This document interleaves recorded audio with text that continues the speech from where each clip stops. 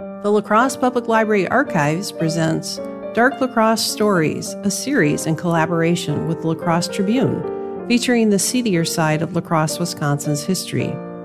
These true stories are reflections of their time and place in history. The intent is not to diminish the human suffering that may have resulted from these events, but to bring light to ways in which people in the past experienced life. The city of La Crosse and the locations where these stories took place occupy part of a vast network of the ancestral lands of the Ho-Chunk, and we thank our Ho-Chunk community members and their ancestors for their stewardship of this area's land and history. A second chance at love seemed promising for Mrs. Hope McEldowney of West Salem, a widow of 44 years of age in 1913. Hope was the daughter of Leonard Lottridge, a successful pioneer farmer and businessman, and Mary Lottridge, a pioneer physician who locals claimed was only the second female doctor in the United States. Hope was born in La Crosse, but her parents moved to West Salem when Hope was a baby. Hope met and married James McEldowney from a pioneering West Salem family, but he died young in 1904, leaving Hope with their only child. Hope's mother passed only 2 years later in 1906, and her father followed in 1911, leaving Hope with a small fortune. Her son, Wendell, was married in 1911, so Hope was indeed independent. Without anyone to take care of at home anymore, I enjoyed venturing out on my own for the first time ever. I felt free and independent, feelings I had never expected to enjoy in my lifetime. Following in my mother's field of interest, I earned a degree from the Palmer School of Chiropractic in Davenport, Iowa. But I found that the fine folks of La Crosse and West Salem were not prepared to accept chiropractic as a professional medical treatment, and they shunned me. So I began exploring the world by myself and found Chicago a fun place to visit and easy to get to on the train, of course. Shopping on Michigan Avenue gave me such a thrill to be hobnobbing with Chicago's most affluent women.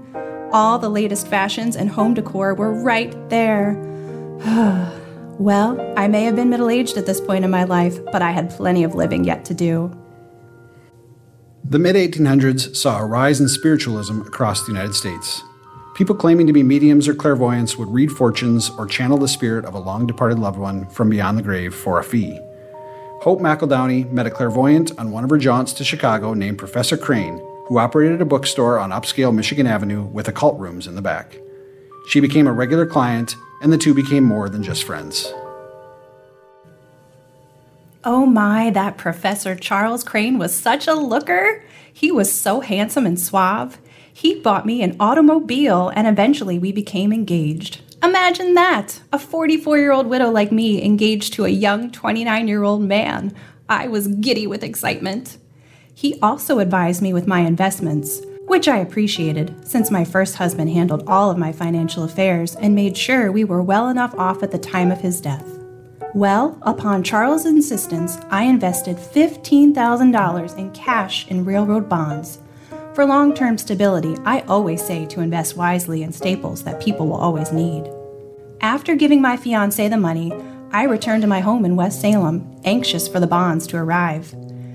After all, my first small investments with Professor Crane quickly earned large returns, so I knew I was investing wisely. The railroad investment bonds Hope was expecting never did arrive in the mail. She began to suspect something and appealed to the Chicago police. With a police escort, she visited the rooms where Professor Crane operated his bookstore, but found the rooms empty of furniture and belongings. Hope found out from the building's janitor that Crane had up and left quickly. The police offered no real help. Hope was furious and embarrassed. Her intimate relationship with Crane would be exposed to the world, but she was not about to let a crook get away with her dignity and her $15,000 in cash, the equivalent of over $450,000 today. So she hired a private detective to find Professor Crane and recoup her money. Hope's son Wendell issued a statement to the press, verifying the story, but denying that his mother was engaged to the man, stating, "The rumor was based on idle gossip of some of her old neighbors in West Salem."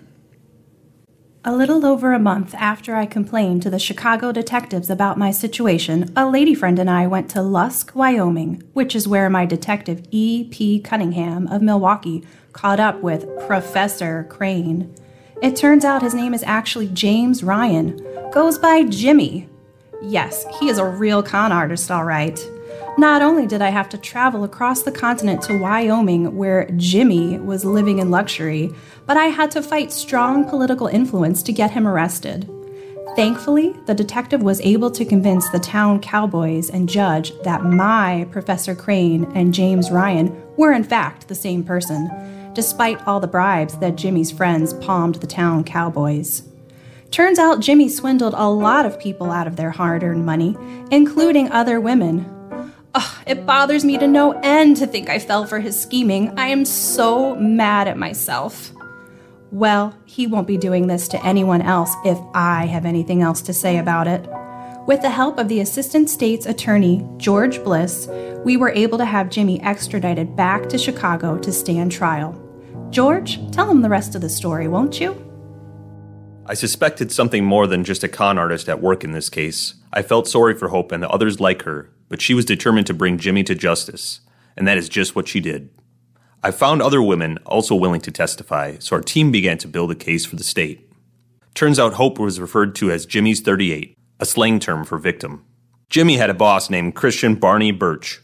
He was a saloon keeper and politician who wielded considerable influence in Chicago. Ryan and his brother operated the bookstore, which was a cover for their clairvoyant parlor down on Michigan Avenue.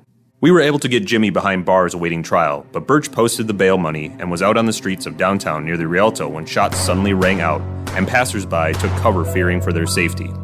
After the skirmish, Birch was down with a bullet in his leg. 2 policemen had shot Birch from across the street, and Birch returned fire. But why? Here's where it gets really interesting. The clairvoyant parlor was protected through graft payments made to Birch, whose saloon was just a few blocks away. Then, Birch paid Chicago police detectives to protect Jimmie's place as well as Birch's saloon. The cops shot Birch so he wouldn't testify against them or turn them in. Birch, in the hospital, confessed everything and told of collecting police graft money over a period of years, specifically for the Clairvoyant Trust and its protection in particular, but their reach was more than that: wiretapping, swindling, and organized crime rings.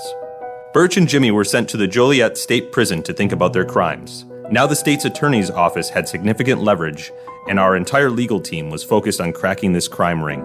We unofficially offered immunity to Birch and Jimmie for their crimes to testify against the Chicago police detectives regarding the grafting scheme. It worked. Jimmie and Birch were brought from the Joliet pen to testify, and Jimmie explained that he was a clever confidence man. He told of paying Birch for police protection and of how the money was split between Chicago Chief of Detectives Halpin and Sergeant O'Brien. In the end, several members of the police went to prison, including Halpin and O'Brien. One of the policemen who shot Birch, Big Bill Egan, actually killed himself in prison. My boss, Maclay Hoyne, had what seemed like the entire city of Chicago police and politicians under surveillance, with 12 powerful men in particular told to not leave the city or face arrest. He declared in the press that the decks were cleared for the sweeping investigation into protected vice and crime in Chicago.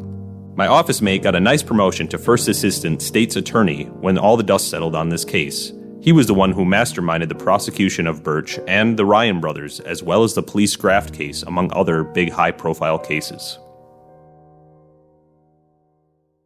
After the policemen were held accountable in court and the witness testimony of Birch and Jimmie confirming the police graft and organized crime was no longer needed, the pair were pardoned for their crimes, including the one committed against Hope McEldowney. While we don't know if she was ever able to recoup her financial losses, McEldowney is credited with not only discovering and blowing the whistle on the Clairvoyant Trust, but opening the door for investigators to blow the lid off of a huge organized crime ring and police graft in Chicago. The Chicago police force underwent many reforms and many men were dismissed. In Maclay Hoyne's tenure as Cook County State's Attorney from 1912 to 1920, his prosecuting staff procured over 5,000 penitentiary convictions. Oh, those crooks got what they deserved, and I am happy that I was able to open up the door for prosecutors to break up organized crime in Chicago for a time. But I was sore to see Jimmie Ryan get out of jail early. His sentence wasn't long enough to start with. Why, lying and swindling the elderly and others out of their money in such a devious manner, and then living high on the hog off their money? Ugh. Hope married again on Christmas Day in 1918 at age 50 to a 42-year-old salesman named William Sager. They lived out the rest of their modest days in Minneapolis. She devoted her time and talents to the Minneapolis Society for the Blind. She died in 1936 and is buried with her first husband in a McEldowney plot in Neshonoc Cemetery, just north of West Salem. And now I'd like to welcome in Anita Taylor-Doring, Senior Archivist and Archives Department Manager at the La Crosse Public Library, who did some of the initial research for this story. Hope Lottridge McEldowney Sager exhibited similarities to her mother, Dr. Mary Elizabeth Parker Finney Lottridge, in her fight for justice. It was said that Dr. Lottridge was everywhere a force for righteousness. Dr. Lottridge was born in Ohio in 1826, and her first husband was Dr. Noble Finney. It is said that she became interested in the practice of medicine by following him on his rounds. After his death, she pursued some formal training by obtaining attendance certificates from the Newton Clinical Institute at Cincinnati, Ohio in 1855. At the time when Mary Finney took these courses, there were few restrictions on the practice of medicine and surgery. Many practitioners had little or no medical education, and there was no formal licensing at this time. It is unclear if Mary actually graduated or completed a required series of classes, but she did seek some medical education. Later, in 1855, as a young widow with 2 small daughters, Mary left Ohio and joined her father and unmarried sisters on a journey to La Crosse. By December of that year, she opened a professional office downtown. A newspaper article quoted in the La Crosse County History stated, "Female physicians. Mrs. Finney, whose professional card appears like a lady of talent and mind, worthy of the profession she has chosen, and well fitted for the discharge of her duties." Dr. Finney's 2 daughters both died young. In August 1861, she married Leonard Lottridge in La Crosse. They had 1 child together, Hope. In 1875, the family moved to West Salem and bought an octagonal house with an attached barn, formerly owned by Dr. Horace Palmer.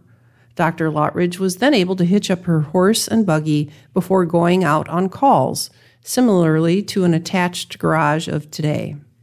In the early days in the West, preparation for practicing medicine was simply a year of reading medicine with a practicing physician for 1 year, followed by a year's attendance at a medical college. The college attendance requirement was sometimes overlooked in small communities. As far as researchers could tell, Dr. Lottridge was not associated with the La Crosse County Medical Society, which was founded in 1859. Medical societies were given the authority in 1849 in Wisconsin to examine students of medicine and surgery and to grant licenses under which they might practice. Nonetheless, as Mrs. Finney, she added on the MD credentials following her name, while the men called themselves Doctor. An historical essay on Dr. Lottridge by Mrs. Ida Tilson states, Dr. Lottridge's practice of over 40 years was wholly in La Crosse County. She worked up a large following as a general practitioner and had a list of over 1,000 little citizens who she had helped into the world. She loved to call these her babies. Dr. Elizabeth Blackwell is credited with becoming the first woman to earn a medical degree in the United States in 1849. However, there is no doubt that Dr. Mary Finney Lottridge was the first practicing female physician in La Crosse County and certainly was a pioneer in the field in the state and the country, facing many hardships, obstacles, and prejudices.